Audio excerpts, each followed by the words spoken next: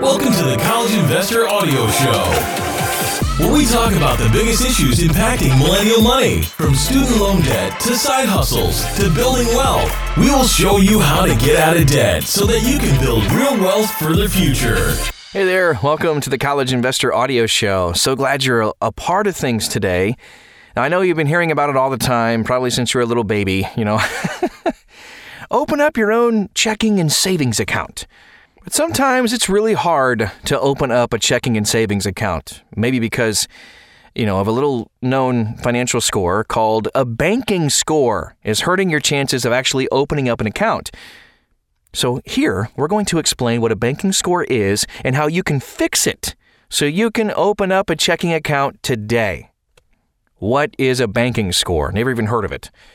Now, a banking score is a consumer score created by Chex Systems that ranks how well you handle checking accounts.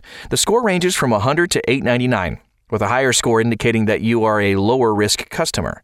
A banking score includes things like number of bounced checks, number of account closures, number of inquiry financial institutions have made about you, and how many check orders you've placed.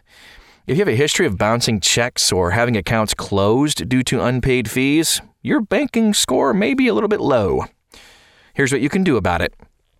Request a free Chex Systems report.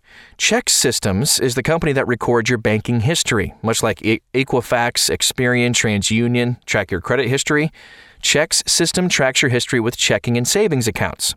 You are entitled to one free report every 12 months, kind of like your credit report. You can also request a free Chex Systems consumer score, too. You can request it online. You can also mail in your request form, too. Ask your bank to waive overdue fees. So once you receive your report and your credit score, you'll be able to see what factors are making it difficult for you to open a bank account. Unpaid bank fees, bounced checks, payday loans, any unpaid debts and collections. They're going to be dragging down your banking score big time. Unfortunately, overdraft fees and bounce checks can leave many people in a vicious cycle. Rather than deal with fee after fee, ask your bank to waive them.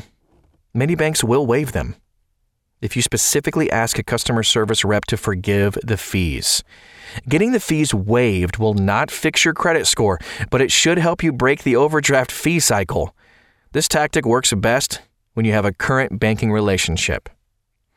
Ask financial institutions to remove information from the Chex system.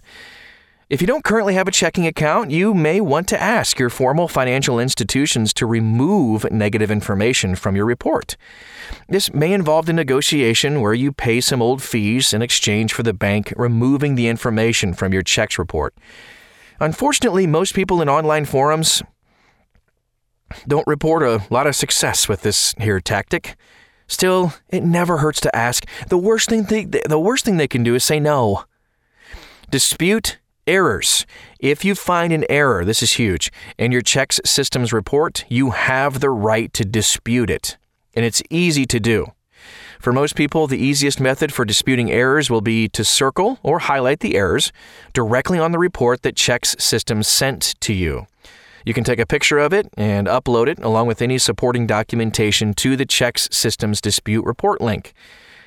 In addition to uploading the files, provide as much detail as possible when you fill out the online dispute form. Chex Systems provides this video. There's a link at thecollegeinvestor.com that gives you more details about how to submit a dispute. If you're still kind of confused, call Chex Systems customer service. We have a number again at thecollegeinvestor.com, but if you have some paper, pen, or your little notes on your phone handy, 800-513-7125. You can find out more by calling them. Here's a big tip. Refine your habits. If you have a checking account but your bank has threatened closure, you might need to refine your checking habits. Here are a few good practices to consider. Don't float checks.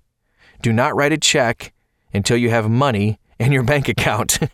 Know your account balance. It's important to regularly check your account balance, even daily.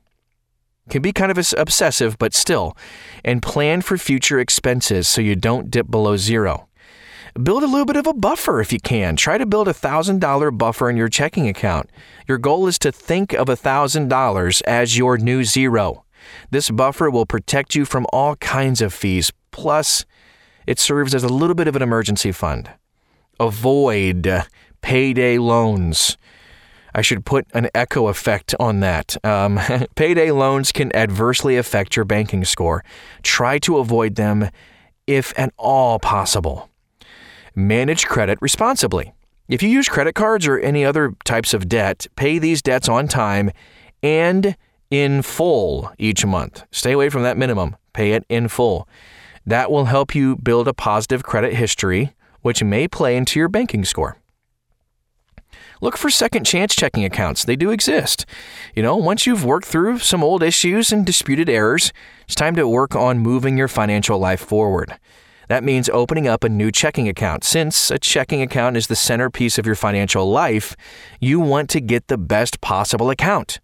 Look for accounts with low monthly fees or none, and minimal or maybe even no overdraft fees. Local credit unions may offer accounts if you qualify for membership. Ideally, you should be in a place where you can open a second chance checking account. These accounts are specifically geared towards people who have struggled with account closures in the past. Unfortunately, if you've had a really checkered history, you might not qualify to open one of these accounts. And if you can't open an account, open a prepaid debit card. If you can't open a bank account, you might end up paying a lot of unnecessary fees to operate your financial life.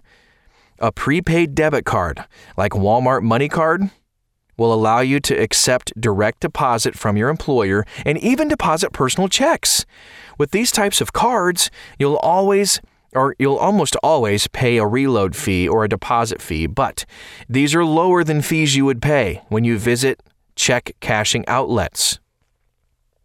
Opening a prepaid debit card will not help you fix your banking score, but it might help ease some of the issues that many underbanked people face. And give it some time. This is our last tip. Give it some time and then try again. Over time, the negative impact of bounced checks and account closures eases, and your consumer banking score should improve. If you don't qualify for a checking account right now, try again in 6 months or a year.